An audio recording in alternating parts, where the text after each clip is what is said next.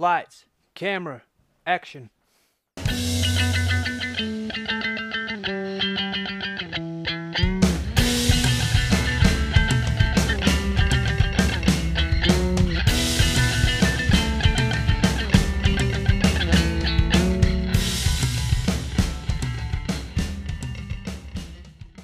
Hello and welcome to another edition of Movie Madness in association with Spitballing Pod.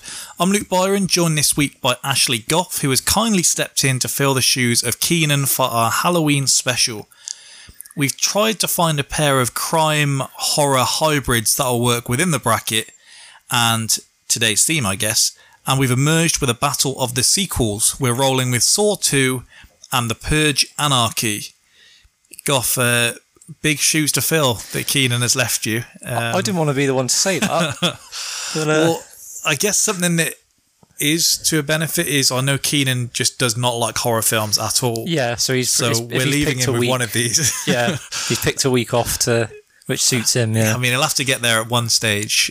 I think anyone that listens weekly, he did say he was away for this week, and then I asked when he's on holiday, and it's actually in 2 days' time. So he really doesn't like horror films. Greetings and welcome. I trust that you are all wondering where you are. I want to play a game. 3 hours from now, the door to this house will open. Unfortunately, you only have 2 hours to live. Tell me where he is.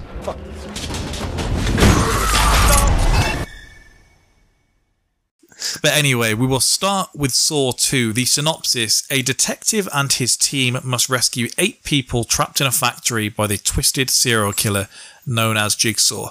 I'll ask you the question I ask Keenan every week. What do you think the critics thought of this one? Am I meant to say positive, negative? Or Yeah. I'm going to say 50-50. Generally more positive. We'll see. Am I completely wrong there? So, the original provided some genuinely creepy moments despite an increasingly absurd story. The equally silly sequel diffuses much of its tension. If you've bought into the Saw movies, 2 ups the violence without totally jumping the shark and is a worthy follow-up to the original. There you go. While Saw 2 isn't as good technically as its predecessor, its many clever twists and exploration of Jigsaw's mind make the second entry a fun, guilty pleasure watch.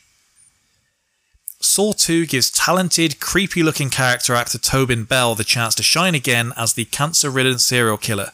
And didn't do news of the week this week. Hopefully no one can hear my fan on my laptop going crazy. But Tobin Bell is returning for Saw 10, so we did have quite the choice as to which Saw film to do. We'll get into why we didn't do Saw 1 in just a moment. He must be getting on now. Yeah. I mean, they've made him up to look like a cancer patient in the second one. He's looking rough there, and there's only so much they can do. So they've maybe touched him. Maybe he's one of them. I bet he always looks sleepy in school. I bet he's one of them kids that just always look half asleep. He's 80 years old. Right, yeah. The problem with the big game is that it doesn't have the same fear factor. A deadly gas. You can't see any impending doom except for a couple of phlegmy coughs. I think that's the gist of it, though, isn't it? It's supposed to be like an invisible danger. So, Saw 1, we obviously both seen it. I think we watched Jigsaw at the cinema together. Certainly one of them. Yeah. Can you remember the first time you saw Saw? Was it even the first one that you started with? No, I've watched like a mismatch of them, because I think when the first one came out, I didn't go and see it at the cinema. The second one, I think... Would you have even been 18? That's the thing. No. I don't think I was. I think the second one was probably the first one I saw. And just like growing up through the ages, I've just seen like random ones. And the only ones I really remember at the cinema was Jigsaw. So this was the most commercially successful in America, which kind of makes sense in terms of the first one did well, so everyone buys in for the sequel. But when I ask people, 3 seems to be the one where everyone kind of checked in. Like, I think a lot of people say Saw 3 is their favourite because it's the main one people remember. Yeah. And I may watch it this evening to try and refresh my memory. I remember watching Saw 1. I mean, we wouldn't have been able to escape it at the time, but Saw 1 was 2004. Oh, so Christ. Yeah. a long time ago. I think I remember some bloke down the pub telling my dad, "I got a copy of this if you want to see it."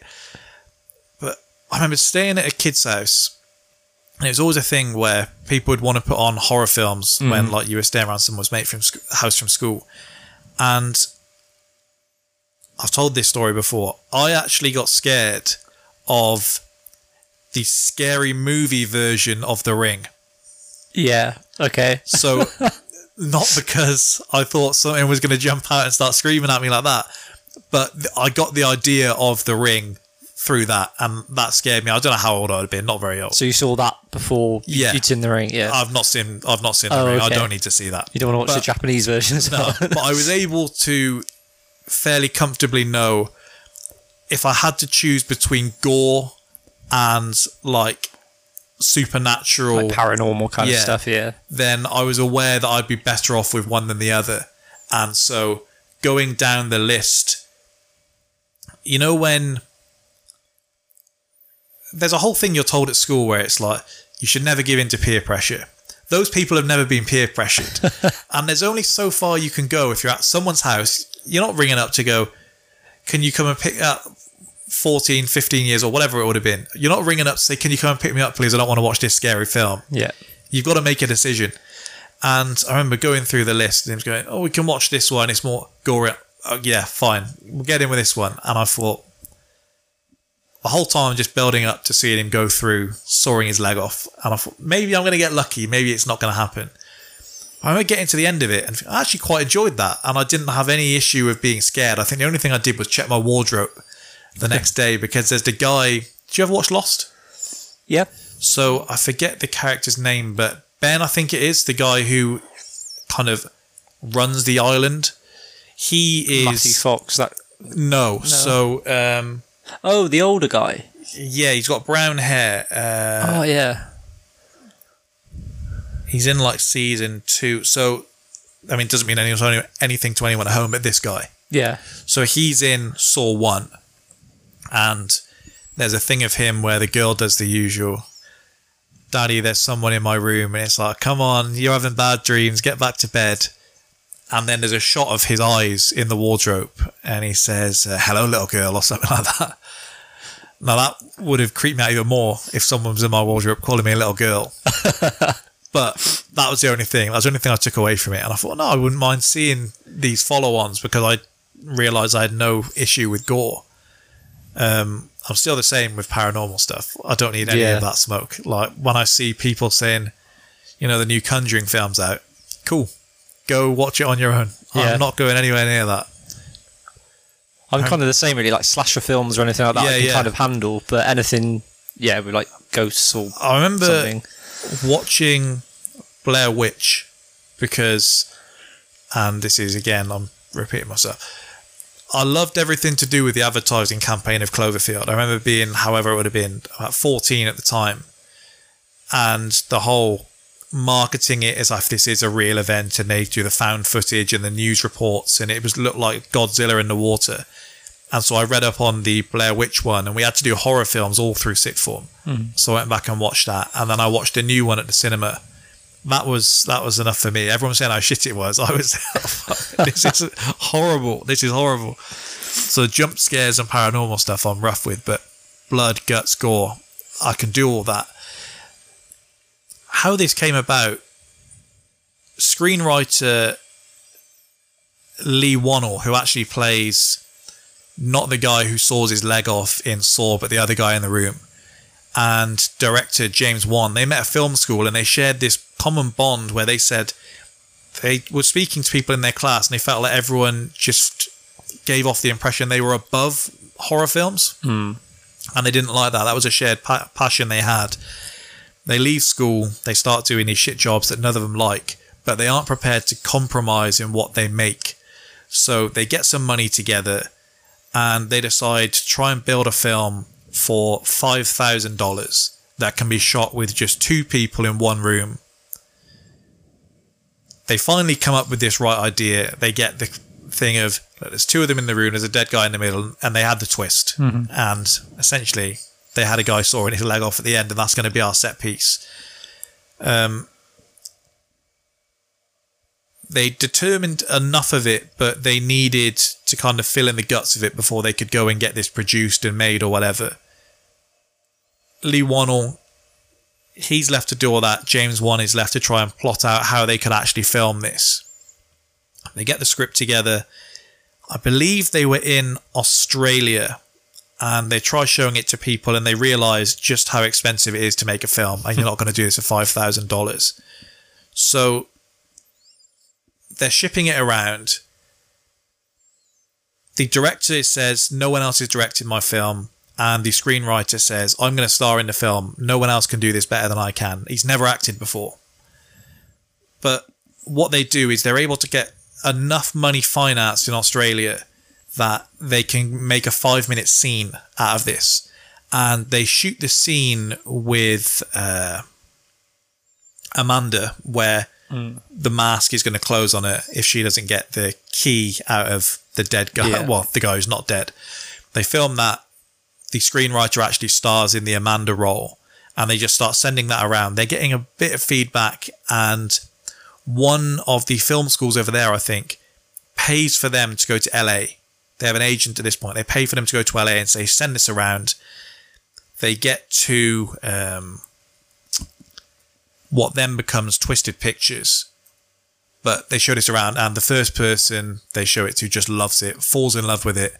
And this studio, and I'm annoyed I've not written it down, I'll get it later on. The screenwriters, the studio, remortgage their facility to make this film. They go all in because they're just convinced this is going to be huge. Yeah. Obviously, it then turns out to be huge. They get about another several $100,000. I think it gets made for less than $1 million in the end.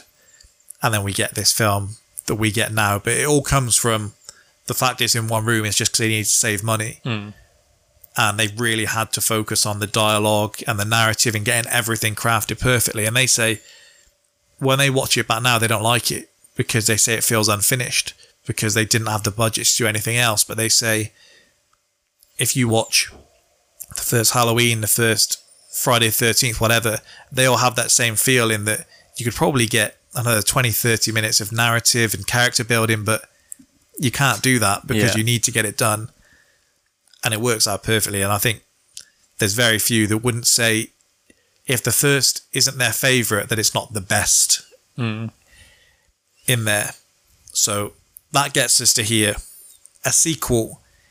After the opening weekend, a sequel is commissioned. They've already been tied up. And you would remember the film poster, but not the film.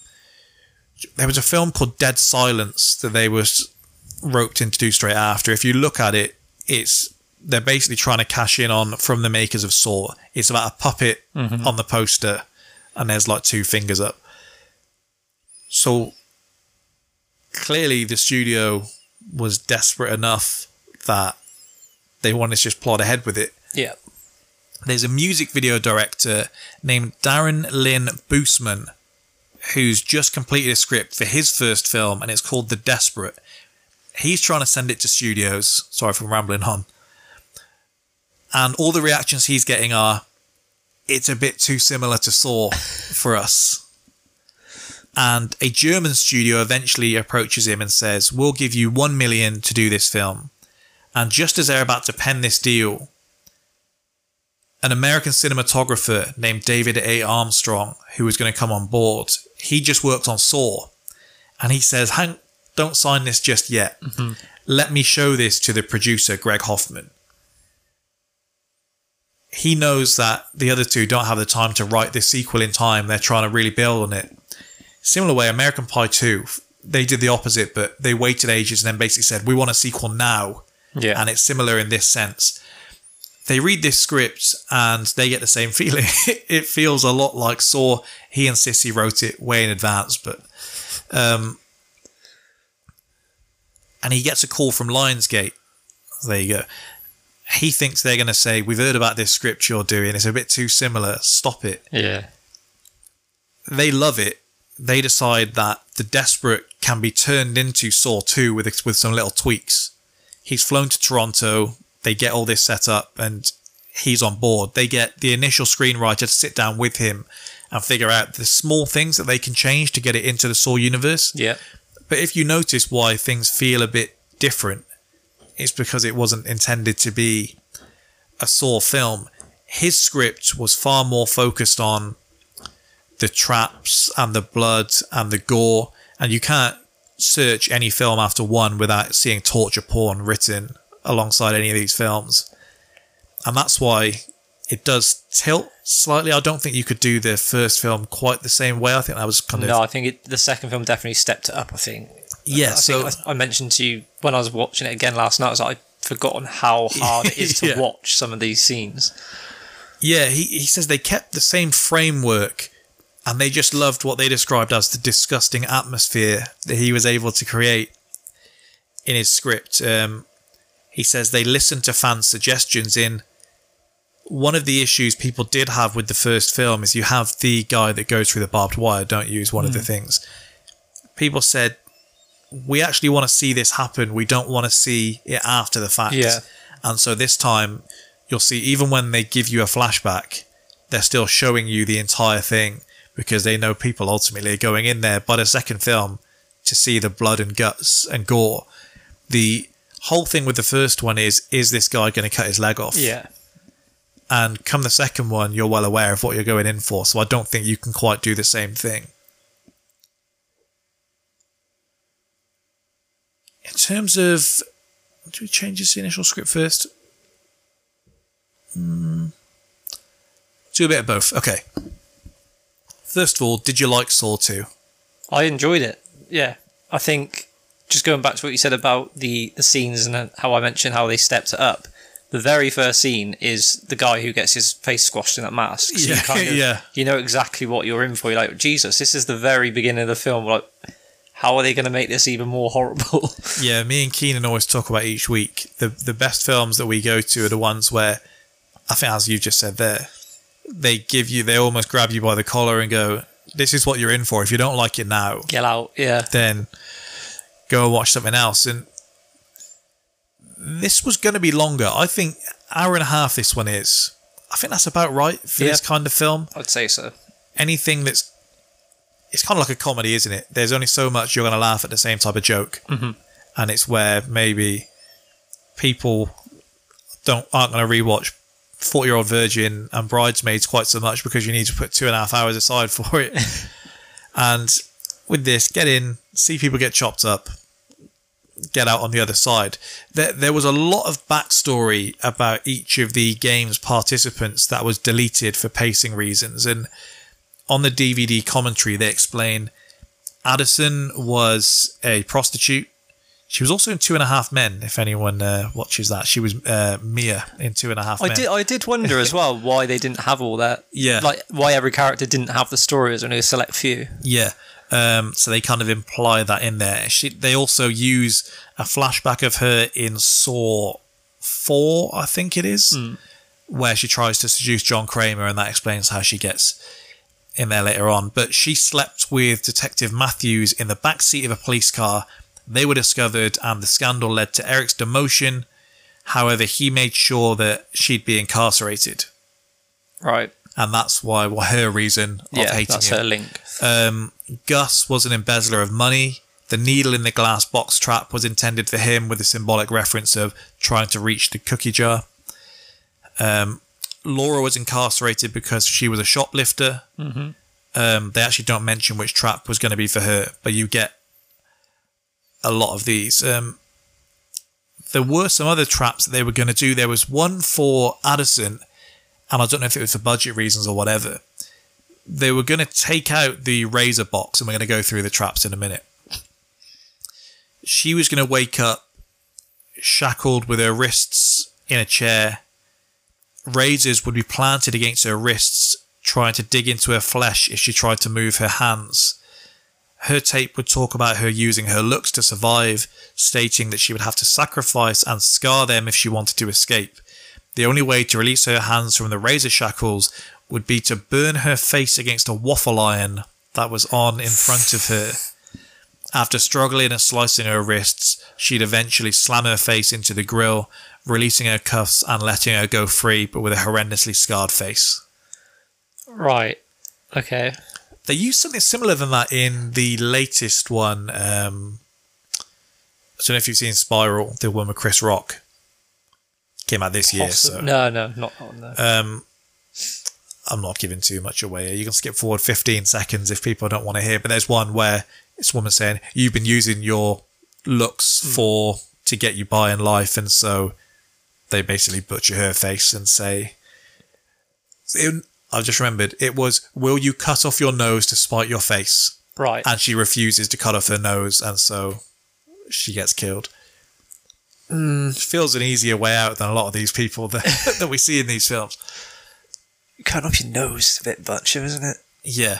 There was a subplot they took out from the final cut where Matthews had an affair with Detective Kerry, which they kind of hint at in this, don't they? Where there's a weird energy between them. I remember the first time I watched it, I thought something was going to happen between. Yeah. I thought it was going to be some weird thing where they've chucked in some like love story kind of with so that. In the initial plot, they had an affair which kicked off the end of his marriage and led to the strange relationship between him and Daniel. Mm-hmm. That's also why Eric's wife won custody of Daniel. And they hint at this in which Kerry remarks she is not going to let Eric lose his son for the second time. Right. They shot 5 alternate endings because they were so terrified of leaks in this. I don't know what they are, so there's maybe in 2 alternate endings, and that sounds better. Yeah. But the last 25 pages of the script were only given to actors involved in the sequence, and they were all made to sign horrible NDAs in that if any of these actors broke and revealed anything from the plot, they were effectively going to lose more than they were being paid to do the film. Mm-hmm. So he just took it out of their hands. Before we go through the traps, one issue I had with the way they do it in this film, and I'd forgotten that to be the case, is when I think of Saw, they usually do it the way of, it's just you in the situation, you've done this trap relates to whatever you've done wrong, you have to get your way out of it. I thought they maybe missed a trick by not making each individual person do their specific things. It's only the guy that gets chucked in the furnace. At the beginning, yeah. Yeah, that was one of the things I thought of as well. I thought how, obviously it's all part of his elaborate game. Yeah. How he has no control over who does what once they're inside the house. Yeah. So yeah, exactly that. It's just like, well, how are you going to stop person A going over to that trap? And the fact is, we know that by the end of it, he was able to watch the whole thing the whole time. Yeah. So he could have done something to ensure that the correct people were doing the correct things. Example of what you said, was it Laura, the shoplifter, doing someone else's trap? Obviously that wasn't part of his plan. And then the Needles, the guy who is a drug dealer, just chucked someone else in there. He's such a piece of shit. Yeah. Jesus. I mean, he'd have been a bit big to get in there, to be fair. Without ruin, well, obviously. No, yeah. Anyone that's listening to this has seen it. Yeah. That was another thing I thought of when he chucks her in there. What's stopping him chucking the son in there? Yeah. And then just ruining the whole thing. Yeah, that was the only disappointment I had, and I know there's things in the sequels that kind of tie back in with this one and some of the traps and things like that. Yeah, that was a weird thing, because you've seen things before and they're more supernatural things, but we've seen films, haven't we, where you're all on a quest. Only one of you can do this thing to get you through to the next.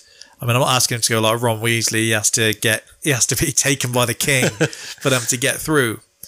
But you think there's some way they could have tied that into the script.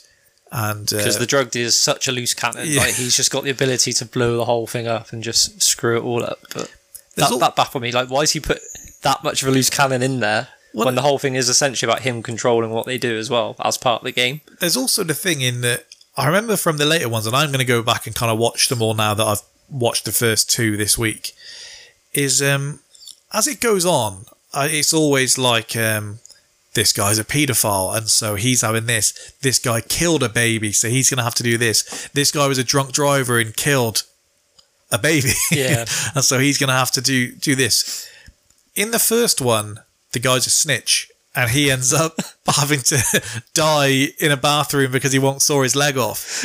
And in the second one, I'm not saying shoplifting is a good thing, but does it mean that you should be in a house with these gases going through your body and your insides being turned to mush? Yeah, she ends up dying through like slitting her wrists. It's so rash.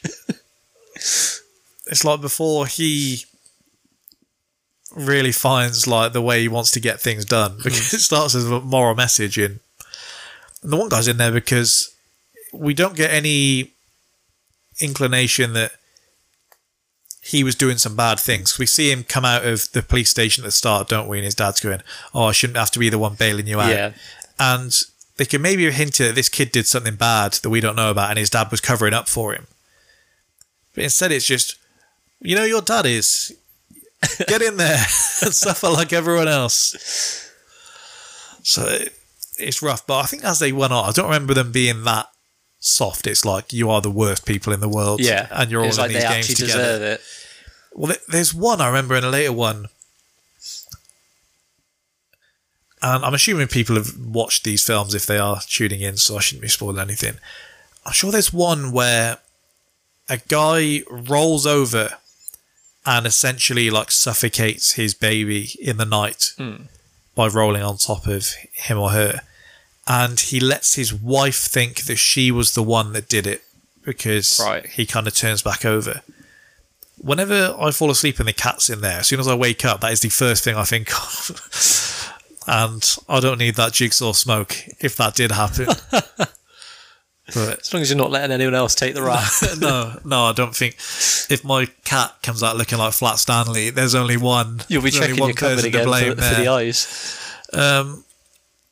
All right, the trap. So we start with the death mask, and this really is the start of the trap to kick off a Saw film. Goes then the whole way through the rest of them, and it's usually they set the stall out, as we've said. The victim of this trap is named Michael Marks. He had a mechanical contraption locked around his neck, which works similar to an Iron Maiden. The trap, a so-called death mask, was divided in two separate parts, the back and the front part. Both parts were angled down from Michael's head. The inside of both parts was spiked with numerous pointy nails. Once the game began, the mask would close in on his head and pierce it with the nails if Michael wasn't able to unlock the trap within 60 seconds. The key was surgically implanted behind his right eye. In order to obtain it, Michael had to cut it out with a scalpel lying in a toolbox before him. Plenty to get into here. Have you ever worn contact lenses? No, I can't touch my eyes. That was going to be my next question. A lot of people do have issues with eyes, don't they? I do have. I had an eye injury when I was at school, and now nothing can go close to my eye, which it just makes me go on edge. We had a headline recently with a bloke that got, I think it was 18 contact lenses stuck in one eye, and the doctor described it as looking like a stack of pancakes. Oh no! But this is one of those things, you take a small minority of, it's grim for everyone. Yeah. But people that don't like eyes don't like eyes. I know TK's like that as well. I remember there being some kind of movie poster. I think it may have been called The Eye. But there was something where someone gets like a nail poked in their eye. This one's bad. Even someone, I've tried contact lenses, didn't go well. Yeah. But it's a weird thing, touching your eye as it is. I've told the same story on here 1,000 times when I got a contact lens stuck in my eye and they had to drag a swab across my eyeball like in Toy Story 2. This, a scalpel to your eye, for one, I don't even... He starts attacking, and far be it for me to slate his technique here, he starts attacking the middle of the eye, like he needs to get his eyeball out. Yeah. I don't think he really takes that into account. So I didn't... when I first was watching it, I didn't actually realise his eye was in there at first, you know, because obviously Jigsaw's done the surgery on him and put it behind it. I thought his eye was already out, so I didn't quite understand why he was so reluctant to do it. And it's only as it went on, I was like, oh, it looks like it... I mean, it's swollen. Yeah. So it's taking some of the pain off, if anything. Yeah, exactly. I just Would you have that in you? What? No, a lot of these are harsh. I mean, it's harsh in general. 60 seconds feels rash. Yeah. Like, because by the time if I was some evil psychopathic guy, part of the joy is a weird word part of the thrill of the first one is they have to exert every possible thing to do before he realizes I have no choice but to saw off my own leg. It's like the slow mental anguish, isn't it, building up? This, like, at least make it 2 minutes. He's got 60 seconds now. He's got to really, do I do this? Yeah. The 60 seconds works perfect for a film. But, yeah, that even if you get it out, then you've still got to get the key out of your eye. Exactly. And well, as soon as your eyeball comes out, that key's probably dropping to the floor. And now you're looking at it with one eye. Yeah, it's very rash. And then you've got to unlock it. Oh. I actually, and I don't know if that's... We're going to go through the traps. Knowing what you know, is this the peak trap of the film, or is anything worse? There's one everyone thinks of. So, really, if you're doing like a boxing card, you want the main event at the end. Yeah. Have they put the main event first, or is the Pit of Needles bad enough? I'd say the needles is a lot worse. Even the fire, which we'll get onto, is worse, because I think when you're seeing someone slowly dying in pain, as opposed to at least once those 60 seconds are up, he dies. He's getting cooked fairly instantly, doesn't he? Yeah. But yeah, I think it just gets worse as it goes along. But we've seen people be burnt alive in films before. Yeah. We've not seen anyone have to try and take their eyeball out before. That's true. When you ask people, have you seen Saw 2? I'm not sure. The one with the Pit of Needles? Yes, I have. That's the one everyone remembers, isn't it? So I guess that probably answers my question. Which actually, out of all of them, doesn't kill the person. No. Then we have explained that they're in this kind of nerve gas house. The large front door leading out of the house was secured from the outside by several metal bars. After 3 hours, the door would be opened. However, the prisoners would already succumb to the gas within 2 hours, as it would cause severe internal bleedings. In order to survive, they had to find and pass numerous tests set up all around the house by Jigsaw. Thereby, they'd be able to obtain syringes with the antidote. Primarily to observe the game and make sure that everyone followed the rules, Jigsaw's accomplice, Amanda Young, played as another victim. The first one, Amanda has told them they're in Jigsaw's game before anyone does anything, hasn't she? She does the, oh no, I'm here again. Been here, yeah. Good acting from her. Do you think, if you see the piece of paper, do not use this key to open this door? You don't use the key. Someone's trying it. I don't think I'm that guy. No. I'm not confident. 100%. You let someone else try it just to test out what happens. Test the waters. You see what the fuck happens. You think, right, okay, this is what I'm in for. Was it something I missed? Does he need to put his eye up into that hole to unlock the door? No, it was the drug dealer who actually had the key to unlock it. And as he was unlocking it, yeah, he looked through the key, through the spy hole. Even worse. Yeah. Don't be so nosy. I think part of me would do he's telling us not to go out there because we can go out that way. Mm-hmm. But I'm not being the one. Even when, and this relates to The Purge when we're doing it, there's a thing where they're walking through the tunnel later on. I'm not being at the front or the back there. Yeah. And so Agreed. I'm not unlocking the door, and I'm not being the last one to go through it or the first one to go through it, whatever happens. The furnace, as we've mentioned. The gun, by the way, of all the ways to go. Yeah, it's simple and effective, isn't it? If we're levelling it out, saying that in the grand scheme of things, your head being clamped wasn't bad, the gun is probably... Yeah. He had it easy. If you know you're not going to get out, you're going to choose one of them, choose that one. So the victim of this trap was Obi Tate. He had to crawl into a large metallic furnace located in the middle of the basement of the nerve gas house. Inside the furnace were 2 of the antidotes for the nerve gas hanging from 2 chains. While one of the syringes could be easily removed, the chain with the second antidote was connected to the small door of the furnace. Once he pulled the chain, a mechanism would close and lock the door. Seconds later, the fire inside the oven would turn on and continuously come closer to Obi as the burners of the oven turned on one by one. In order to survive, Obi had to crawl through the flames and turn a red valve next to the door. Next to it was a drawing of a red devil pointing at the valve. Turning it would turn off the gas supply of the oven, which fueled the flames. A couple of observations here. He was far too comfortable crawling into that furnace, like he had no clue what could possibly be about to happen here. Considering he's the one who helped kidnap them, which wasn't really explained well enough, I think. It was kind of like, he's helped him. Yeah. And yet he's also been thrown into the game as well. Like, hang on a minute. Like, he's helped you set this whole thing up and you're just throwing him in there. But, if anyone other than Amanda should know what's going to go on, it should be him. And it's one of them. If you tell me that you've got like a dormant gun, I don't know if that's the right word now, I'm still not going to put it to my head and pull the trigger. Yeah. If I see an oven and you tell me it's not on, I'm still not going to climb in there. And I understand he has to some extent, but he gets in there like it's the first time I've sat down all day. Yeah. And even when he grabs the first one, we're led to believe these are all selfish, horrible people. You think he'd almost get out and be like, you want that second one? Yeah. Get in there yourself and get it. Inject yourself while you're in there. It is interesting that he goes to grab the second one, isn't it?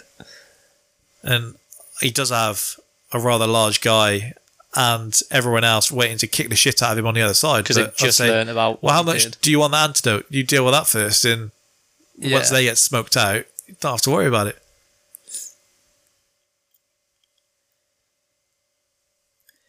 Even then, and it's hard to put ourselves into these situations, but it is kind of the point of us being here. It takes a while to go for pressing this lever down to calm things down. I've got to think at a certain point you realise how this is going. But he is literally burning at that point, isn't he? Or so at least his feet and legs are. Yeah, that's what I mean. Point. Do you think it's part of you not like, I've got nothing to lose here? Oh, I don't know. I couldn't think of any worse way to die than burning alive. Well, he's burning alive regardless. Yeah, true. He perhaps doesn't know that. He's more sceptical of pulling this lever down to save himself than he is pulling this syringe that's weirdly hard to pull down for the second time. Yeah. I don't know. He is obviously cooking at that point, but again, going back to the very first time I remember watching it as well, as soon as, obviously you see kind of like the oven there, and as soon as it's like his card, isn't it, set up for him, it says about burning people with your lies. I was like, right, this guy's going to fucking burn to death here. And even though you've mentally prepared yourself, you know what's going to come, it's still quite hard to watch, I think. Did you ever watch a film, Immortals? It would have been about 2013-ish. Your standard kind of Greek god. No, I don't believe I have. There's a thing in there, and there's almost like an iron statue of a minotaur or minotaur or whatever. Right. And they basically put people in this, and you don't see it. It's like a 12 or a 15. But they basically just heat it up, and so you just cook on the inside of it, and you can hear them squealing. That made me squirm more than this did, because that felt like a slower burn. And I guess we've all burnt ourselves at some point, but I can identify easier with even just like touching a hot car door. Yeah. And you realise, and so to be sat essentially in that, I felt that more than, thankfully I don't know what it's like to be set on fire. The closest is like touching a sparkler when you're younger. This one, rash, but as far as saw traps go, we've kind of seen, and it's not as gruesome as it, I'm not complaining. You don't actually like see him burning. We've seen films where they're blistering up and exactly. like afterwards. I understand they're all panicking as well. Did they think they were going to pull him through that little gap at the end? That did baffle me a bit. So, okay, you've smashed it open, but you can't even get his shoulders through. Well, if we save his head, like it's going to be some kind of film. Do they not know how fire works? As soon as they open that, it's going to go to the oxygen and just come out. Like he's C-3PO. You just take his top half off and just carry him around the rest of the time. Chuck him in with the needles. He's got less to him. The needle pit. So the victim of this trap was Amanda Young, even though it was originally designed for Xavier Chavez. Mm-hmm. It was located in one of the rooms on the upper floor of the nerve gas house. The pit was actually a giant hole in the centre of the room. It was filled with over tens of thousands of filthy used syringes. Yeah, that's... Ugh. Additionally, there were 2 doors in the room. The first one was a wooden door through which they entered. The other door, located at the back part of the room, was a heavy metal door. Behind it was a syringe with an antidote for the nerve gas. So even if they got it in time, she wasn't getting any gain out of this. Xavier was still going to be taking that syringe. Once the game began, the prisoners had only a few minutes to find the key, as otherwise the door to the antidote would be locked permanently after a short time, making it impossible to obtain the antidote. The key was attached to a glow stick plugged in one of the countless syringes in the pit. It took approximately 120,000 syringes for them to complete the needle pit sequence. And they say, when shooting the scene, a handful of real needles fell into the pit, thus causing the crew to halt filming and find the needles before filming could commence. They were literally searching for needles in a needle pit. That's mad. That's definitely some like showrunner who's being just, come on. Come on, get in there. What I did think though, if she did die in that, for example, what then happens? Because he needs her for the last part of the film. He's got faith. He's got faith. Like, in if she's man. dead, he's just sat there like, oh fuck, now what do I do? I'm hoping he's got some sort of backup plan. Because we have to assume by the end of it is never poisoned. She's already had an antidote. That's what I was going to bring up. Yeah, because you notice it as the film goes on, where they're all starting to become more and more ill. Yeah, you think, hang on, she looks absolutely fine. So there's only one trap which we'll get to, which could have been for her, but it's not one that if she knows how to get out of it, then she'd have been fine. This one, yeah, it's just lucky. This is the one. They don't say, look, you're little, you get in that furnace. Yeah. Because then she really would have been toast. This is one, I guess, that you can just relate to in some sense because we've all had an injection. Nobody... See people, I don't like needles. I don't like Does anyone like these things? And we can all kind of resonate with this, let alone... all over your body. Yeah. No matter how... Because I would put money on, in a cinema, I bet more people squirmed at when she's pulled out and she's got the number hanging out of it than the arms being cut open, the fire. I bet people squirm more at that than at any other part of the film. Yeah, no, I agree. It's like you said earlier, it's the one scene in the film which sticks in people's minds from it. I sent a picture to Langston when I was watching it, and it was just watching Saw 2, and it was a close-up of the needles, and he was didn't need that at this time. And it's just one of them. I bet someone just mentioned to him, I bet he had a blood test or something on the day he's doing the script. Yeah. And then it just, some horrible thing in his head just ticked off. And he realised what a vile thing this would be to make up. Because on a long list, and I don't want to look, so I'm going to watch the other films again, but a long list of most memorable traps, this is probably up there. It's got to be up there, yeah. We get the razor box. So the victim of this trap was Addison. It was located in one of the rooms of the nerve gas house and consisted of a large glass box suspended from the ceiling by 4 chains. Glued to the bottom of the box was a syringe with an antidote for the nerve gas. There were 2 holes in the bottom of the box, just big enough to put an arm through. However, on top of the holes were large, sharp razor blades which were impossible for the victim to see when standing in front of the box. If Addison put her hand through one of the holes, she'd be able to push the blades aside, but couldn't pull her hand back out again, as every attempt to do so would cause the blades to cut deeper into her arms and wrists, leading to massive blood loss and subsequently her death. In order to obtain the antidote inside, Addison merely had to look at the other side of the box where a lock was located, with the key already sticking in it. This fact was unknown to Addison, because she discarded the tape recording meant to explain this trap. It's very possible this trap was originally intended for Amanda due to the ease. Right. So if you can actually go back and see this, there's a shot on the other side and you can literally see there's a key on the other side, and maybe that would have fitted in with the shoplifting one, because you're not thinking and you're just jumping straight in it and it's like, now look what's happened. Or it really could have been for Amanda, and it's kind of, because she mentions she's had to go back in because of self-harming, doesn't she? Yeah. She didn't respect her second chance at life. Which would make a lot more sense.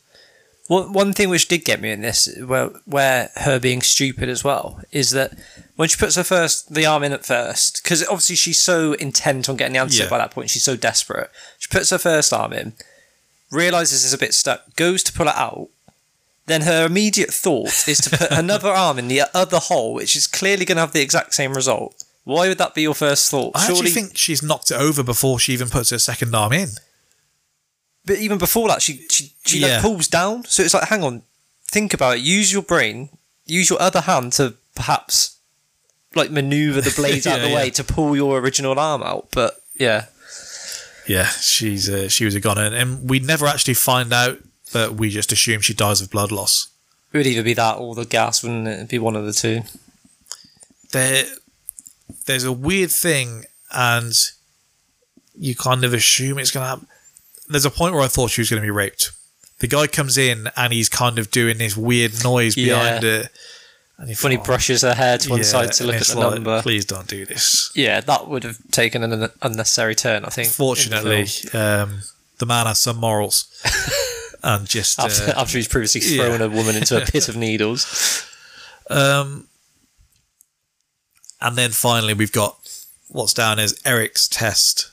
So the victim of this trap was the detective.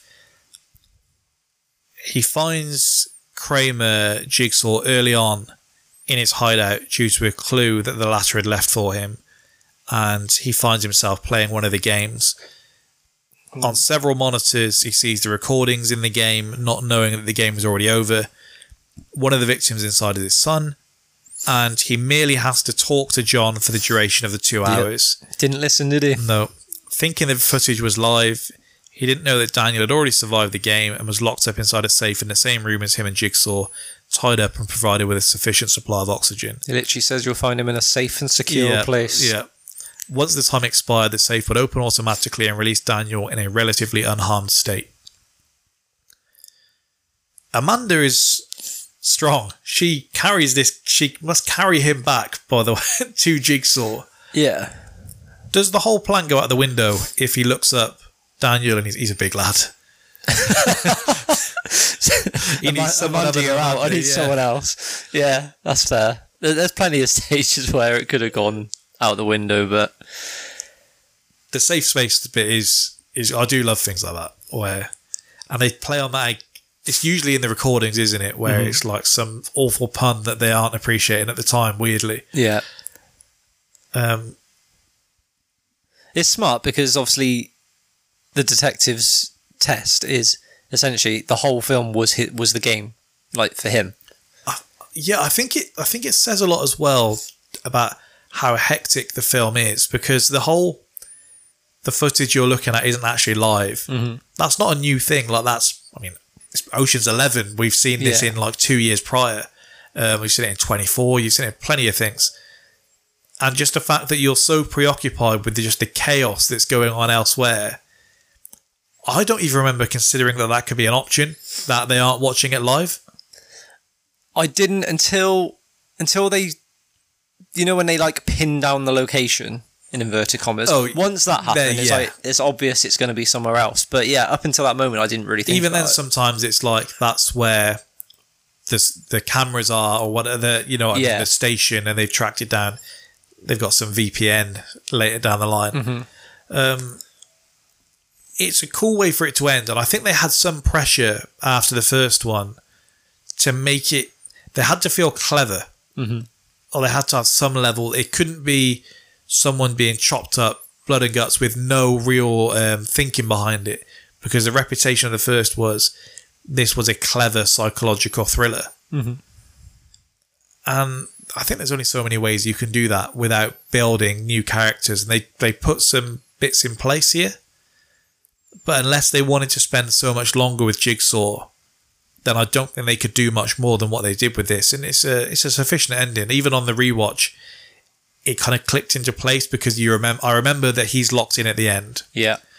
And so I thought, I know Amanda's in Saw 3, mainly because I think of talking the hardest and clapped in the neck like Amanda in Saw 3. And so I knew that was going to be the case, but everything else I couldn't quite remember. So it worked out well enough. Yeah. I think by that point where he's in the house looking for them and you kind of realise the whole thing's going to be a trap. Yeah. But you can kind of guess what's going to happen, but it's still impressive when it does. And like you said, when it all comes together, it's like, that's smart. Something I wrote down during, the constant kind of flashes and jump cuts feel very 2000s in the way that this is edited. You always have that almost like scribbling sound as you do these You know what cuts. those cuts remind me of? You know the piracy advert at cinemas? Yeah. Exactly the same as that. You wouldn't throw someone in a pit of needles. Well, apparently someone would.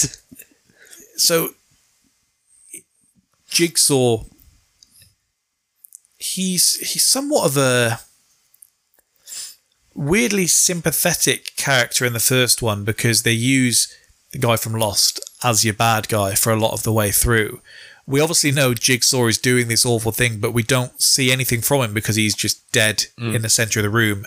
And we see that he gets his cancer diagnosis and he's kind of let down by a couple of people, and that drives him to this point. So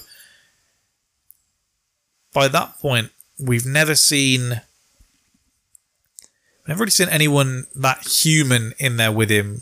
We don't know much about the Doctor or the Snitch because they're playing this cat and mouse game where they don't want to reveal much to each other. Mm-hmm. So this time around, we do actually get more from him, and it's strange. You don't expect bad guys to have such a kind of tepid demeanour to them, and he does that very well in this, in making a cancer patient that can barely stand up seem menacing and evil. Yeah. It takes some beating as well. Yeah, that's something that's difficult to do, and they do it. You believe that this is an evil guy right from the jump. Mm. Even just the calmness. Anytime you see a villain in films, the one that isn't shouting and screaming, the one that's sat at his desk. They're the scary ones. Yeah. And he does this so well in this because he does look about as weak as you could possibly imagine. And we see just how elaborate his plans are. Everything in the first one, I understand he has to get the people in that position, but they're all very in your face, blood and guts, soaring through your leg is about as blunt as it can be. Yeah. This one, he's putting more people together at a time, and all of these things, it does show there's a bit more to him, and it only gets more and more. There's so many more components, isn't there? And I think the fact that we see that he's ill at the time, he's got Amanda working with him, sets it up to know that this isn't going to be the last one. Because for a while, this was the Halloween film. Mm. I'd have to go back and look, but at least from the brief research I did, there wasn't a stable of films coming out every Halloween. Halloween had taken a break for God knows how long. We've had those the last 3-4 years. But Saw, for a time, you look at everyone, it's like October 28th release, 29th, whatever, right around the time. I went and watched... Until Paranormal Activity came along. It was Saw. I went and watched Saw 3D at the cinema when that came out. Yeah. I had to sneak in to see it at 17. That was an experience, seeing a pendulum swinging and someone's guts coming out in 3D. That was in the 3D era. But they were one of those films that are an experience to see at the cinema, more than just an actual film. Yeah. I have no issue with people going to the cinema on their own. I've done it before myself. If I see someone going to watch Saw on their own, I might be a bit concerned. This like certain films, it's a bit. If I see a fully grown bloke going to see a kids film on his own, weird. If I see a fully grown bloke going to see some like psychological film like this, I go, "Ooh, Keep away from you're him. a bit of an oddball." You. Anything else to add on Saw before we move on? No, not really. I think we discussed most of it. Yeah. And yeah. If you're not purging, we advise you to get off the streets. It'll soon be a war out there. We're stuck outside on Persian. What are we gonna do? Follow me. Move! Don't stop! It's my night to purge! They're coming.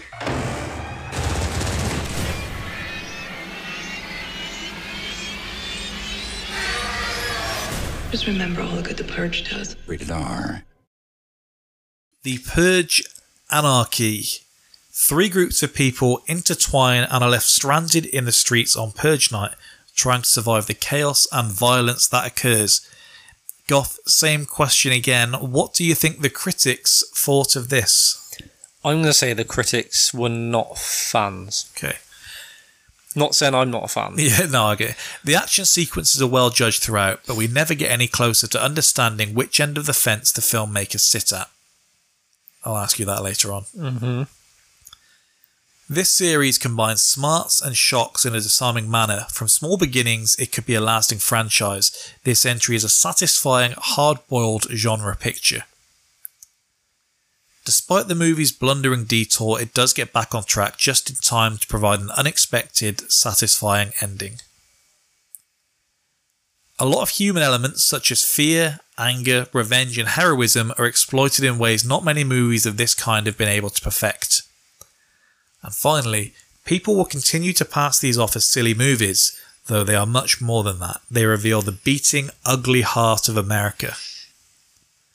So from the jump, this is actually the most critically acclaimed of the Purge films. Okay.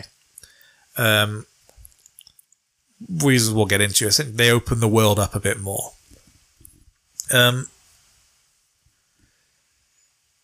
I went back and watched the Purge one yesterday, and I was intrigued as to where the idea of the film came from. So James DeMonaco, who came up with the concept of the film, he's the screenwriter, and I believe directed the first one.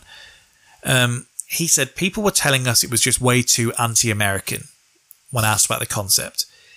He said the founding fathers have legalized all crime for one night each year. He said, so our original search for financing was completely independent. We had no thoughts of wide distribution or anything. That all changes. The script lands on the desk of producer Jason Blum, who is the founder and CEO of Blumhouse Productions. He'd recently signed a 3-year deal with Universal Pictures, and his job was effectively delivering genre movies that cost $4 million or less to make. Right. He gave the director here $3 million after seeing their script. He says, I never thought of a franchise while I was writing or even shooting the first movie, and then we had a crazy opening. It debuted in June 2013, opening weekend projections of $18 million to $25 million. It ends up topping the box office, grossing over $36.4 million that weekend. They get the call pretty soon, start fleshing this out because we're coming back. So he said, I always knew if there was a part 2, I'd love to do something like The Warriors and show what's happening on the streets of America. That was in my head, but I knew the likelihood of having a hit film so small, I couldn't get ahead of myself. Mm-hmm. On how he got the idea, he said, my wife said something in a road rage incident that stayed with me. This guy almost killed us, and she's a nice person, I promise. I hope this doesn't reflect poorly on her. But she said something like, I wish I had one a year, meaning legal murder. He said it was a moment of anger, but the idea of one legal murder a year stayed with me. And that's where the film comes from. That's fair. He says, we're kind of challenging the public's response to such an outlandish idea. The conceit of a United States where the purge exists is unbelievably fertile ground for storytelling in so many different ways. What do foreign countries do? What do politicians do? How did it happen? How did it start? How does it keep going? What happens to the economy? What happens to unemployment? There's so many angles you can explore from this idea. The first film has a reasonable amount of star power. Ethan Hawke is Ethan Hawke. You've got Lena Headey in there, which must be as Game of Thrones is going on. When did the first film come out? Early 2010s. I think it's 2014. I think unless it's 2014. So, what, 2012 maybe?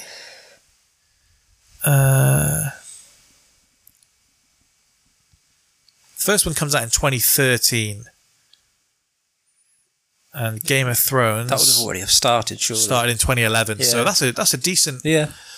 So they get Ethan Hawke and they say, Ethan slept on my sofa for the 3.5 weeks that we shot. Now this is where it works out for him. He took $10,000 up front, but was given a chunk of the franchise. Right. He thinks he made mid-7 figures from the first film. When you said about they gave him $3 million to make the film, and Yeah. I was wondering, well, how have they got Yeah. Ethan Hawke on board So within that budget? Ethan Hawke clearly got a good eye there because he sees the script, believes in the script. It's 3.5 weeks to Ethan Hawke. Yeah. 10 grand, and then says, "Yeah, I'll take a percentage on the other side. Don't worry about it."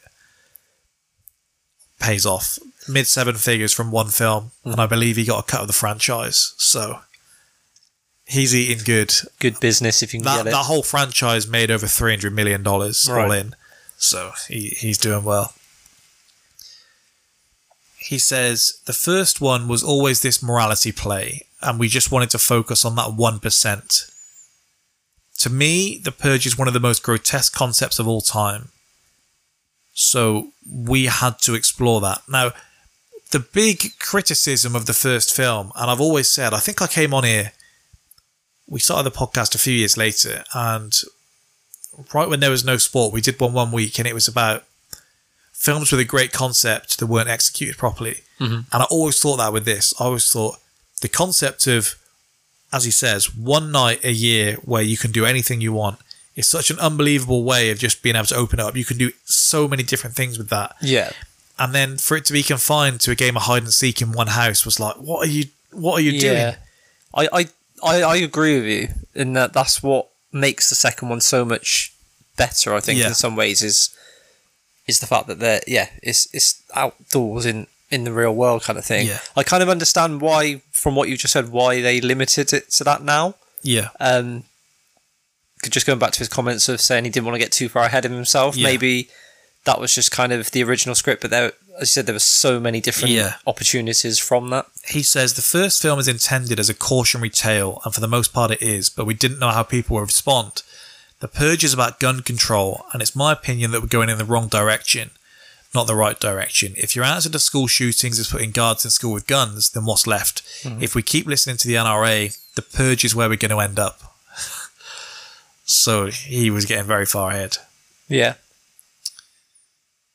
There's a lot of metaphors in this film, and that's one I agree with. He's asked about differences to the original, and this is very telling. He said, I knew that if I was an audience member, I'd be very angry with The Purge 1 because of how claustrophobic it was. One of the things we always heard after we'd finished the first movie was, we want to know what happened outside, what's going on in the world on the streets during The Purge. In the second one, I wanted to go into the perspectives of the disenfranchised, the impoverished, and focus on the Carmen Ejogo character and how the system is unhealthy. It was a metaphor for the predatory economics that we've seen over the years, where we're feeding the rich and taking from the poor. Yeah. Frank Grillo comes in on this one, and he's kind of the face in the Ethan Hawke was the face of the first one. I was thinking last night, we think of some actors and we say they've been typecast, they only play the same role. That really is, most actors kind of play the same role, just a different... In different versions. Only of like it. your top Tom actors, Hanks and yeah. your Leos and your Damons. Your Christian Bales and Yeah, stuff. very few have the luxury of doing that. What most actors do is, this is what I do and I'm going to do it well. Frank Grillo's what he puts on a card, I guess, when he's applying for things is, I look like a guy that's seen things. And he's in like, I think I said to Christian Bale was quoted last week as saying, any job I got is because Leo DiCaprio turned it down. I feel like any job Frank Grillo's got is that John Bernthal has turned it down.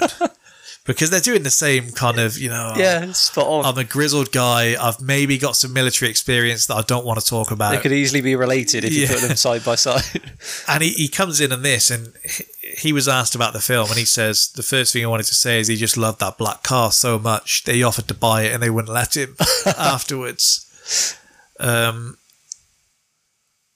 They do insist that everyone knows in this one some things remain illegal during the purge. The use of explosives such as C4 grenades or dynamite. Politicians and government workers above a certain level are exempt. I thought even that was an interesting thing to note, because while that makes sense that not everyone in the country goes to take out the president, that's something that again ties in with this one that's all about kind of class and the ruling class above everyone else.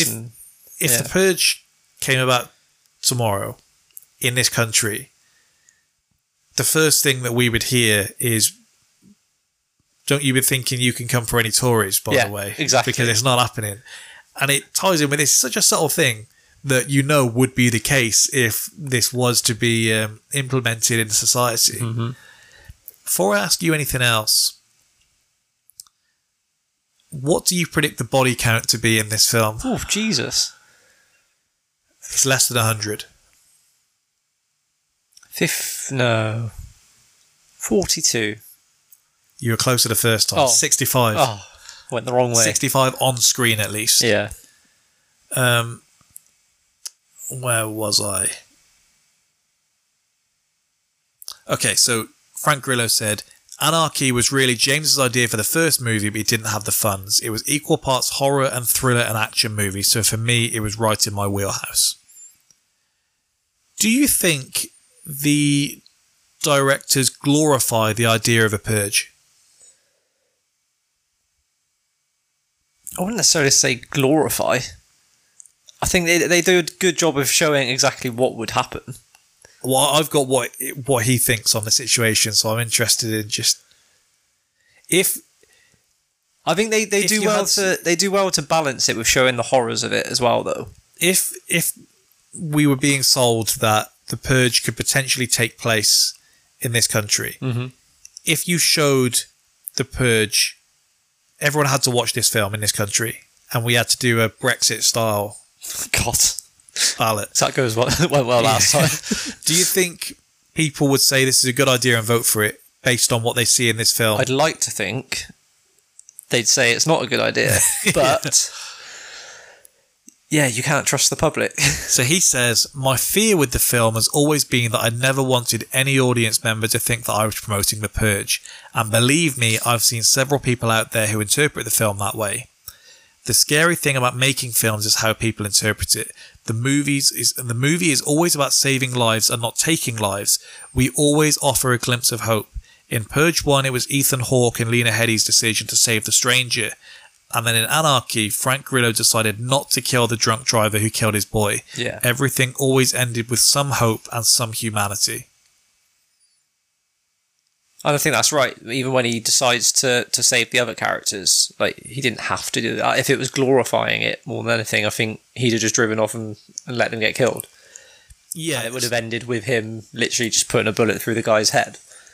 If we start with this then before we go through the film, this vote, people have listened to this podcast and they said, that is a fantastic idea. We are going to put this out as a vote. It doesn't go the way we want it, and the purge is coming into force. It's next Saturday. I've already got a way out, it's fine. Yeah. Well, this is my question. So, how do you prepare and how do you get through the 12 hours? I go on holiday. Okay. I wrote this down. I fly off on holiday somewhere. I wrote this down last night and I said, I bet the flight prices are insane to get out of the country at this time of year. That's why you fly off maybe a month before and just take a month away or 2 weeks away. Because something they don't get into in this, I've got to think a certain time before the purge is going to happen, there's some agreement where flights are they're cut off because they can't have people flying in to take place in the purge and then just coming off the plane and then just dipping off afterwards. There'll be ways around it. Like, are we saying we're going a bit off here? But are we saying it's only in this country? Because in which case you could get a boat and go into international waters. I'm saying you can't get out of the country. How do you? I like to think from my time at the co-op, I'm a friendly face in Brockwith. Where is this going? I'm a friendly face. I hope there's no one out there going, purge next Saturday. I know exactly where I'm going. I'm going to that house. And so, do you just lock your doors? Do you have to take evasive action? Do you? I think that's the do you best. sit in a deck chair outside the front of your house and you're like, you've got to eye people down as they're going past? Don't you even think about it? No, because you will get a psychopath who just doesn't care. I think you've got to, unless you've got something in your mind where, I don't know, you're out for revenge. You've got that in you. I think you just got to barricade yourself as best as possible. I was thinking, I remember the first time I watched this, that fine, I just barricade myself in, do whatever I can all year to like protect my house for that night, until the guys in the army like suits turned up and just blew everything apart. I was like, oh, brilliant! There goes my idea then. It's a hard one, isn't it? Or do you just try and disappear into the middle of nowhere in preparation? Because part of it, I guess, is we don't have guns in this country, but there are guns in this country. Yeah. So the people that do have guns, they're on a madness. Yeah. And we're all in big trouble. But if you kind of wipe that out, I guess it's like if you were playing laser tag or Call of Duty or whatever, and you just sit behind the door, and if anyone comes in, Just camping there. yeah, then they're done out here before they even have the chance to turn and look at I you. suppose, yeah. I don't know what else you can do. Sit on your landing. If you can somehow get your hands on a gun, sit on your landing waiting for people to come through the door. You're just unlucky. You've got like the one person in this little village that's got grenades to smoke you out, and they're coming around with a big rolling pin and a carving my knife. other answer would just be like, just go somewhere. No, I don't know. Go up Mount Snowdon or something. Go camping for the night. No one's going to be up the mountain murdering I bet there's some wrong uns up there. Yeah, I certainly would. I found it strange that we see at the end of this film, there's some people that just go to sleep. Like, yeah, they just carry on like cooking their dinner and going to bed. No, I wrote down, everyone seems very lax about getting home before the purge starts. They're like, it's 40 minutes. Like, well, even the couple with the car. Yeah, like 45 minutes to go. Is we best be heading off. Yeah, you're leaving yourself. I'm not leaving the house that week. I'm getting stocked up. The first film, they had the right idea, and there's a greater thing in that they felt safe because Ethan Hawke had sold them all these security systems that it turns out actually weren't that helpful in this case scenario. Well, I'm sure we'll go on to it. It's the whole case of whoever's got money can afford to protect their homes, and who hasn't can't. So enough people have stayed in the country. They're trying to get safe, and you kind of have to accept that it's going to be a long old night. Now, we've got a couple that are about to break up. They have to tell their sister for some reason. Yeah, I felt like something was missed out in that. Like, did we miss something? I found that a bit weird. Yeah, so they've broken up with each other, but I think the gist of it is they haven't told their families, which is why they need to tell their sister. Well, I assumed for the whole start of it that she'd nicked her sister's bloke, and we're going to have to tell her at some. Okay. But it's not. That's not the case. But that's the way. When it's said like that, I thought that's the direction we're going down here. Yeah. But Apparently not. So they're going home. Everyone's got their shifts. You're fuming if you're stuck on that late shift before the purge starts.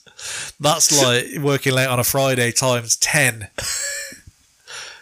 We've got a 6:30 shift on a purge night. Oh, for fuck's sake. Working in the kebab shop in Barton Street and walking home. Anyone willing to swap shifts with me? No, I think you're on your own there. Yeah, you just shut up shop. You just wouldn't turn up. Yeah, and we've got... So the waitress returns home to her 17-year-old daughter and her terminally ill father, who also despise the new founding fathers. They get ready to barricade themselves in. Look, we're going to do the same we always do. We've got a gun for if we have to use it, but we don't cause any trouble. We're not expecting any trouble. Now, lost in all this, the dad pimps himself out. Says, I'm going to die anyway. I've had enough. I'm going to die anyway. I'm a burden. And so I'm going to get some money for you girls to be able to have a good rest of your life. Do we ever find out if they get that money from memory? No. Oh, I don't think we did. We don't go far enough into it after the ending of the film. So that's down there. And then the rich people say that they hire someone so they don't have to get themselves involved in all of the madness. A weird one. Like, what is it? There's like 8 people there. One bloke that can barely move. On what? Sorry? The dad that kind of pimps himself out. Yes. Yeah. What are they gaining? What are they cleansing themselves of there? Like, I don't understand what Isn't they're that getting like from the whole that. thing of just the rich being able to get obviously people to do their dirty work for them, and the whole cleansing the soul thing is just like how many powerful people are just fucking psychopaths. I think it's vile the whole way through, but when you actually look back to the end, and maybe I guess some of it is the struggle. The auctioneer sells all these people off for less money than they pay for a bloke that can barely move, unless that's what they want. Yeah, they don't want a guy that's struggling. They just want to be able it's the hunt, isn't it? That's what I mean. So they don't even get that. Is what I thought. These rich people. Oh right, the first. Yeah, no, I see what you mean. I think it's just more about the fact that they're just rich and mental. Yeah, like psychopaths more than anything. They can do whatever they want. And all the rich people are only ever white as well, have you noticed? Yeah. Well, there was some criticism. I don't know if I watched... There's the Purge election year. I don't know if I watched that at the cinema with you or not. I know a couple of us watched it. But there was a real thing in that where... I can't say anything like that's ever really made me lose any sleep. But literally in that film, the protagonists are all black and all the villains are just white the whole way through. And you can imagine the people that are up in arms about this. Yeah. But this one has some level of subtlety to it. As it goes on, they become less obscure with their message. Yeah, because the people who is it the NFF? Yeah, they're essentially a group of black people fighting back, kind of thing. So it is, as you say, it's obvious in one way, but it's a lot more subtle than the election year one was. Yeah, and they drive home in the first one. There's the people that come to Ethan Hawke's door because he's let a homeless man in. And one of the big things that they reference in this one is one of the reasons they think the purge goes on is that they need to basically wipe out the people that are draining the economy. Yeah. And they keep saying, this homeless guy doesn't deserve to live. Give him to us. We need to rid society of people like this. And they kind of just go in further on this one. It's quite bleak in that we're having to go, it's very hypothetical that the purge is happening. But you can imagine that being a thing that does go on. Like the people that are higher up than we can ever imagine, they have an opportunity to kind of shape the nation as they want it to be shaped. Genocide in a way, isn't it? Yeah. And they go for here, and it's right. I don't know what weapons some people have in this, because whatever they take, what's his name, Carlos, the guy who's coming upstairs, the guy who basically, because she didn't invite him over, the weird creepy landlord, like not landlord, like neighbour guy. Yeah, he says. She says, "Oh, just do what you want to me," and he's like, "Oh, I will." Fuck me, Jesus. He's wiped out with some like intergalactic gun. There, it's a madness. And then they're taken out, and this is where the different groups tuck in together. Yeah, where they all start to merge. And the anti-hero comes across them. Yeah, so we get his story early on, and I think they do a good job here throughout this. They don't overcomplicate anyone's story. No. Terminally ill guy, I guess you could go into all sorts of things about euthanasia and all of this stuff right from this film. He's going to die anyway. I'm going to take some money for the one time a year and get this over with. In this one, a drunk driver killed his son. He now has the chance to go out and kill him. Yeah. I have to imagine and I'm feel like I'm selling this into action here. If the Purge was going to be a thing, that kind of story is what it would be sold on. Yeah.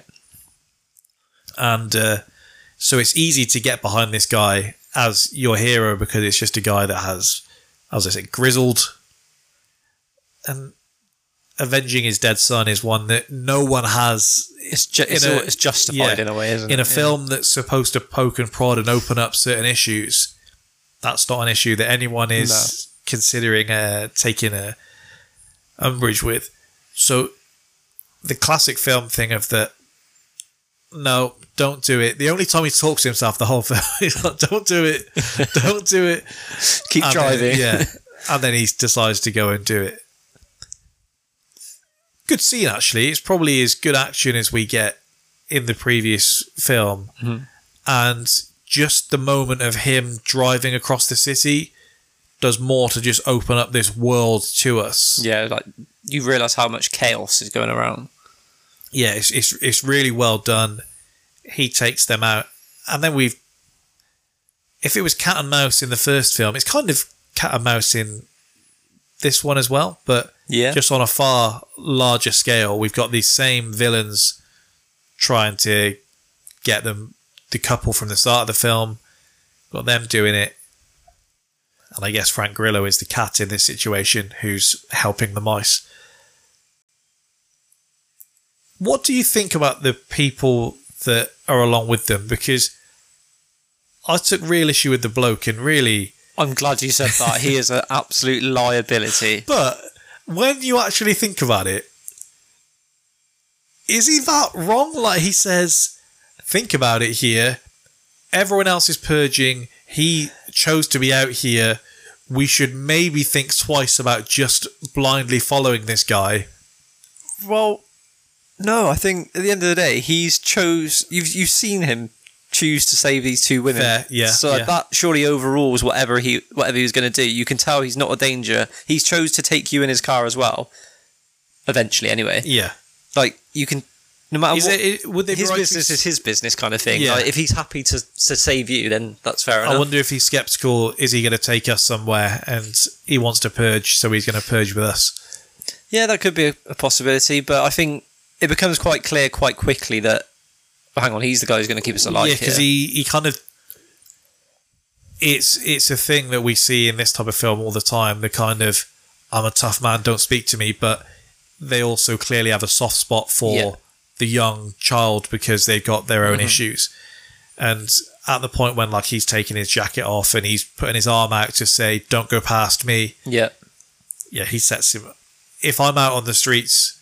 If the Purge does come to Rockworth, I'm not going to be that guy. And we could maybe do with one of them to help us.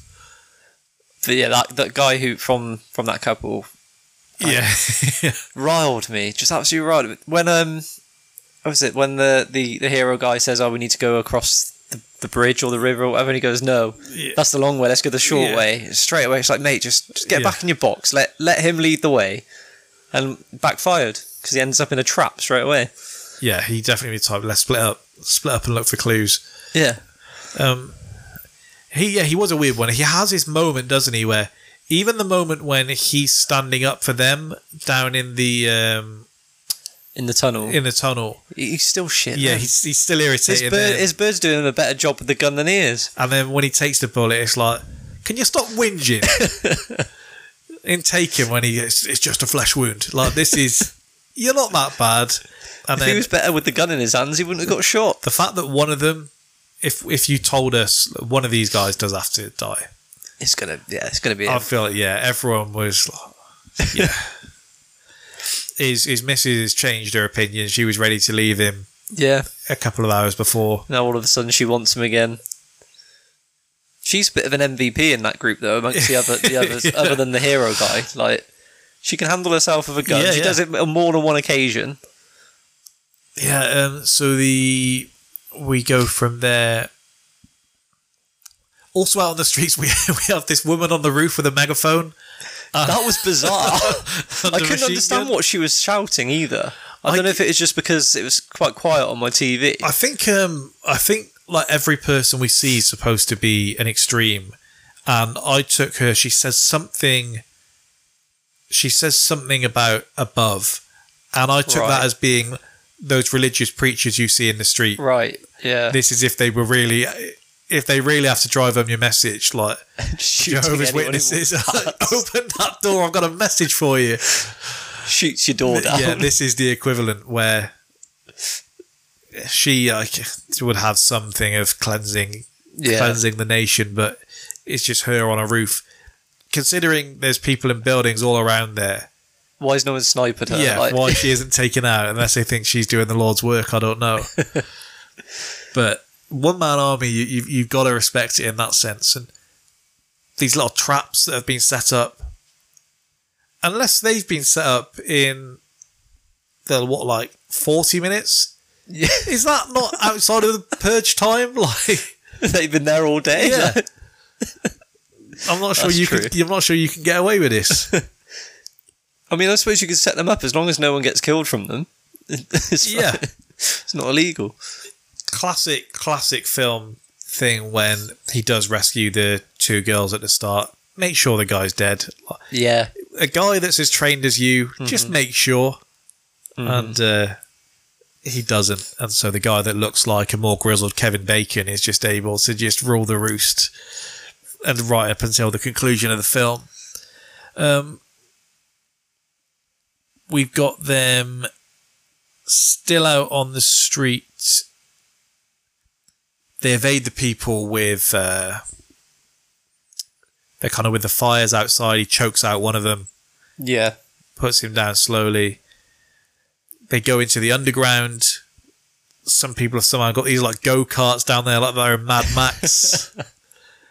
And they get out of this, and it's a classic horror thing, isn't it, where you might think you're safe, but you're definitely not safe. Yeah. And they go into this family home, and we can see what's coming. Mm-hmm. The sister is flirting with the boyfriend of one of them. Of her sister. Yeah, so it's... she's flirting with her sister's boyfriend. Yeah. The gun, we see her give a few looks. You're like, okay, what's going down here? And the hero guy can sense it straight away. She in front of the group's called him a pussy hole by that point as well, by going, look at him all dressed up. If he went out, he was going to be the biggest weakling. It's like, what's going on here? No wonder he's shagging your sister. Mugging me off in front of my pals. And then, she shoots him once. He goes down.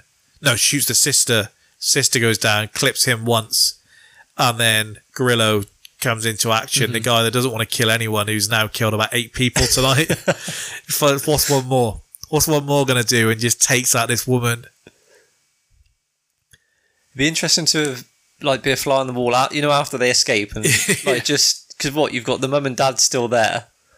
Just the dead sister. Does anyone think about the next day? Because is everyone just out burying people the day after the purge? Everyone's garden is just looking Well, you know the example I was going to use. A crazy night last night. Yeah. Oh, okay. What did I do last night? You killed your sister.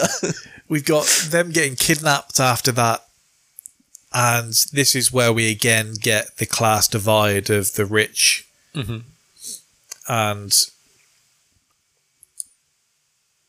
I had it confused. There's one where they think they've kind of been kidnapped and instead they're with, I forget the actor's name, Chalky Wire, Omar from The Wire, his people. Archie from 2K. There you go. And he's with them. But this, I've forgotten this whole kind of auction side of things. Yeah. That's a weird setup, isn't it? But also one that feels a little too possible. Yeah. It reminded me a bit of like the auctions of the human trafficking in Taken. Yeah. Which I suppose, it is to highlight, again, the difference between the rich people and the poor people, and that human trafficking is a thing. Well, I was looking at the time and there's a couple on the front row that are crying, and I think in that situation you want to look like as plain as possible. Mm-hmm. And they don't do that. So when you're bawling your eyes out on the front row, fortunately, you're actually paying for a chance to try and hunt some of these people. Yeah. And again, it's like rich people pay to hunt animals. Now, in this instance, they're paying to hunt human beings. It's all fucked I understand they're just taking... Essentially, they're the opposite, aren't they? They want to have some level of struggle. Yeah. I would look at Frank Grillo and say, we don't need that. Just leave him behind. Even just shoot him on the side and just take the girls and the other bloke that's with them. I know there's a lot of them, but that just feels like unnecessary work. You've seen the guy in action. The fact he's the last one to take out. He's done some tactical maneuver. You've clipped him from behind.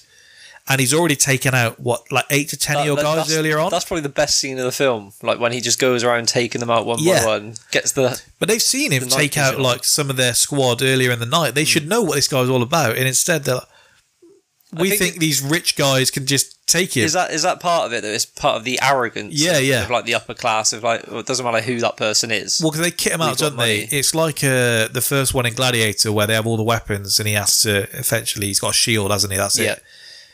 And they've got everything they need. And then, as you say, when he just starts icing these fools just one by one. Few things cooler than when someone first puts on their night vision in films. It's like, this means business now. You know shit's about to go down. Yeah, and one by one, as you say, he takes them out. And then again, it highlights the things we've already said about with the divide. Mm-hmm. It's not a fair fight. They get taken out, and it's just next lot in. They get an army in to try and take them out. And then our man's guys turn up. Our least favourite person is taken out for his troubles. And his missus says, I want to stay in Purge now, so everything's been undone. Maybe to show you how quickly things can change and why people do it. Yeah.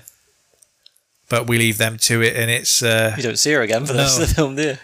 Carry on their merry way. From there, so that's then they directly go to... is that when they go straight to the drunk driver's house? I believe so. Because the two women are still begging him not to do it. And he's like, no, stay in the car. I think. Yeah. That's what we like to see. Spurs behind, for anyone wondering. Ex-Academy prospect bagging the goal. Yeah, they're saying stay in the car. And was there ever a point where you thought he was going to kill him? No. It felt a little too... It would have been too much of a lazy ending, I think, for it to just build up to that. I think they obviously do the whole film thing of trying to trick you by not actually showing it. All you hear is the scream and the gunshots. You think, oh, has he? But for a split second, you think that anyway. Yeah. But then you remember, actually, no, that would be too much of a lazy ending. And what did confuse me, actually, when he walked out, was all the blood all down him. Probably it must be from earlier in the night. Or he maybe just beat man, he didn't, did he? No. Who knows? Maybe he killed his cat or something.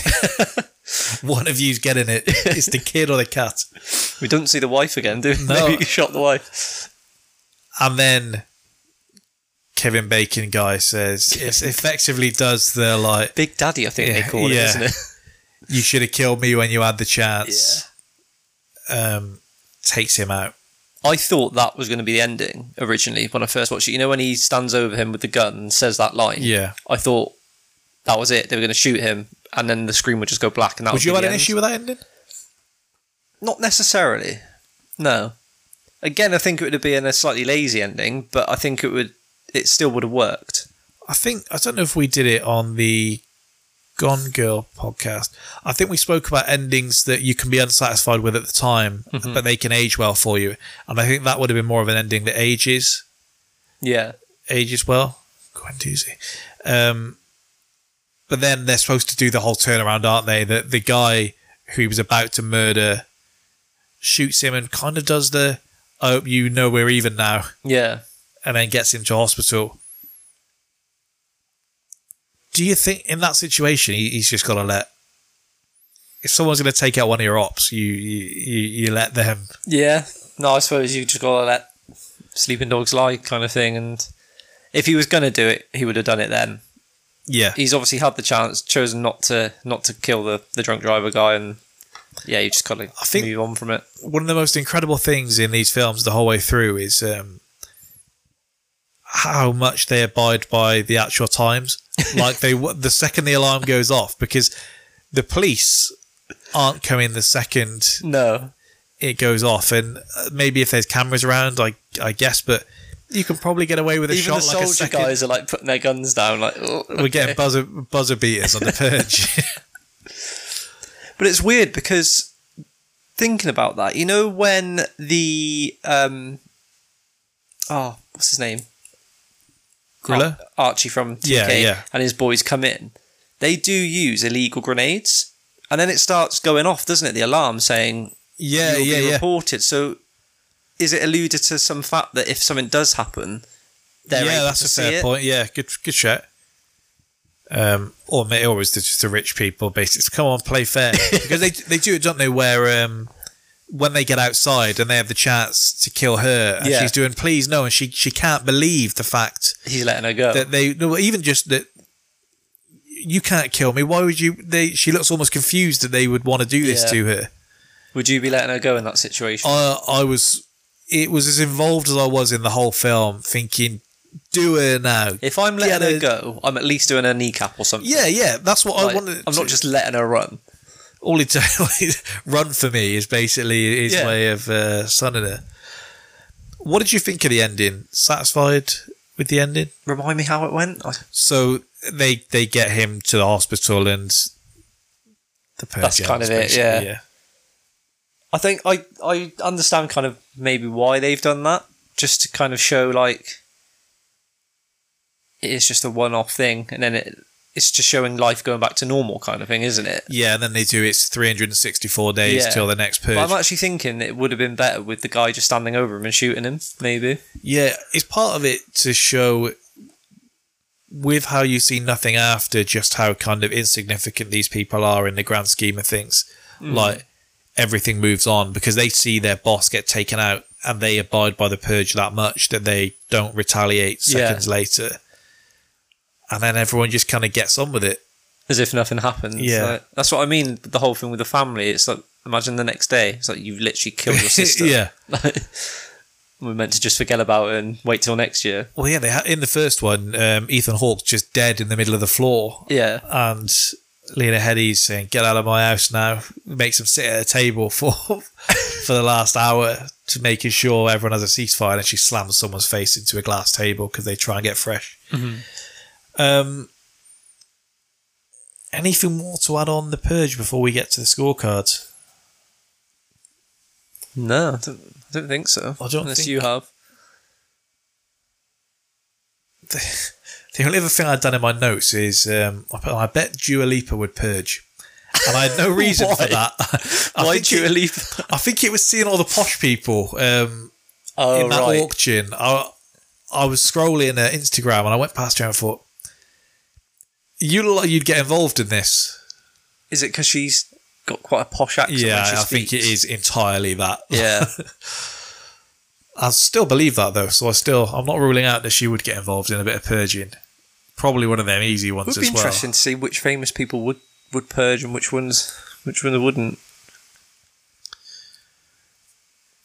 If I said to you, name someone that would now, Kanye West.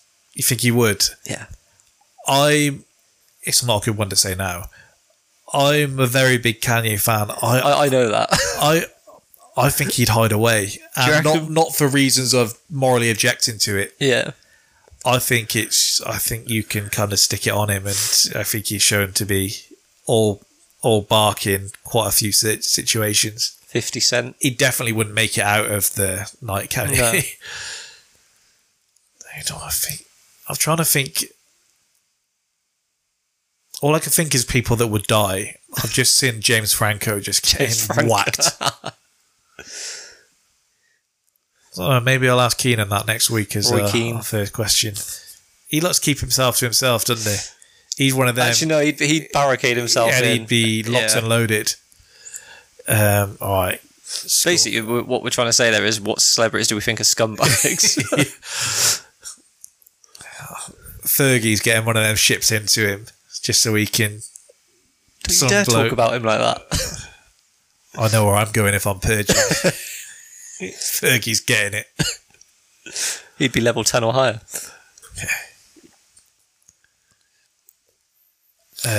Okay. So, which film did you prefer? It's hard when you really enjoyed both of them to pick one. I'm going to go slightly towards Saw 2. I'm slightly towards The Purge, and I Okay. didn't expect that to be the case. I went in kind of thinking, I know I like Saw. Yeah. The Purge I think it's one of them where it can change each time you rewatch both of them. I think if I'd have chosen it before I rewatched them this week, I'd have gone the opposite way. Which one do you think is more rewatchable? Probably Saw 2, I think.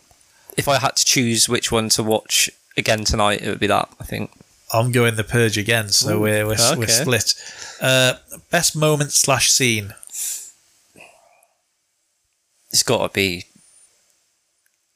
not necessarily best, but the most memorable is the needles in Saw 2. I agree with you. We didn't need that. I'm not saying I enjoyed watching it. We didn't need that platoon star slow-mo with her throwing her arms up with all the needles still stuck in it. Daniel, by the way, no help there. Just stands around, just pick a few needles out after the fact. MVP. Across both films. Oh, what's his face? Grillo. Got to be, yeah.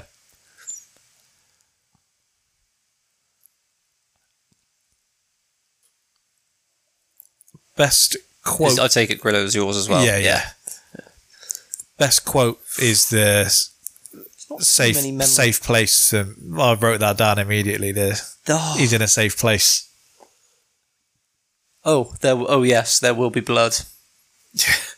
There was supposedly the line where I think it's Xavier says like the only thing you know how to open up is the like between your legs or something. Oh yeah. He told him to improvise that line, and so they just had hours of him just chucking abuse at that Is woman. that what she does? Look genuinely shocked. Does tie into what we know her character Yeah. is supposed to be by the end. Best side character. Ooh. Best side character. I can't remember her name, but I've called her the MVP in that group on The Purge. So I'm going to say her, the woman It's from the couple. definitely not the daughter, by the way. It's bloke saving your life. Shut the fuck up. Yeah, for 2 she's minutes. just a bit annoying, isn't she? Yeah, I do agree with you. If you can, she's a side character. Yeah, I suppose. definitely. Which one had you more on the edge of your seat? Saw. Agreed. Just because it's such a more uncomfortable watch kind of thing. Which film had more action per minute? Per minute? I'm going to say The Purge, I'd say. Yeah, it gets going right. Yeah. Within 10 minutes, it's dark. Best soundtrack? They're both very similar, aren't they? One thing I did notice with The Purge, this might sound weird in terms of because it's best soundtrack, they timed the silences perfectly, I found. When you wanted the characters to be quiet because they were in danger, everything was silent. You couldn't hear a pin drop. So I'm going to go with that. I'm going Saw just because the theme's been stuck in my head. Which one is more original? Ooh.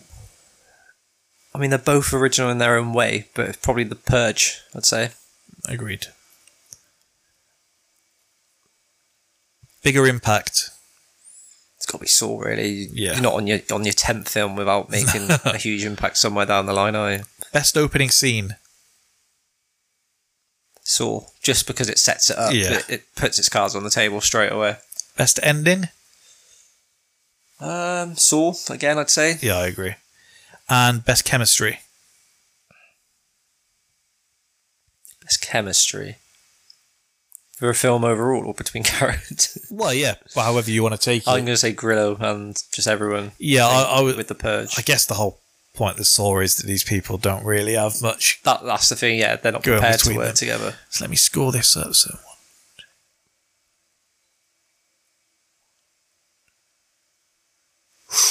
6-5 to Saw.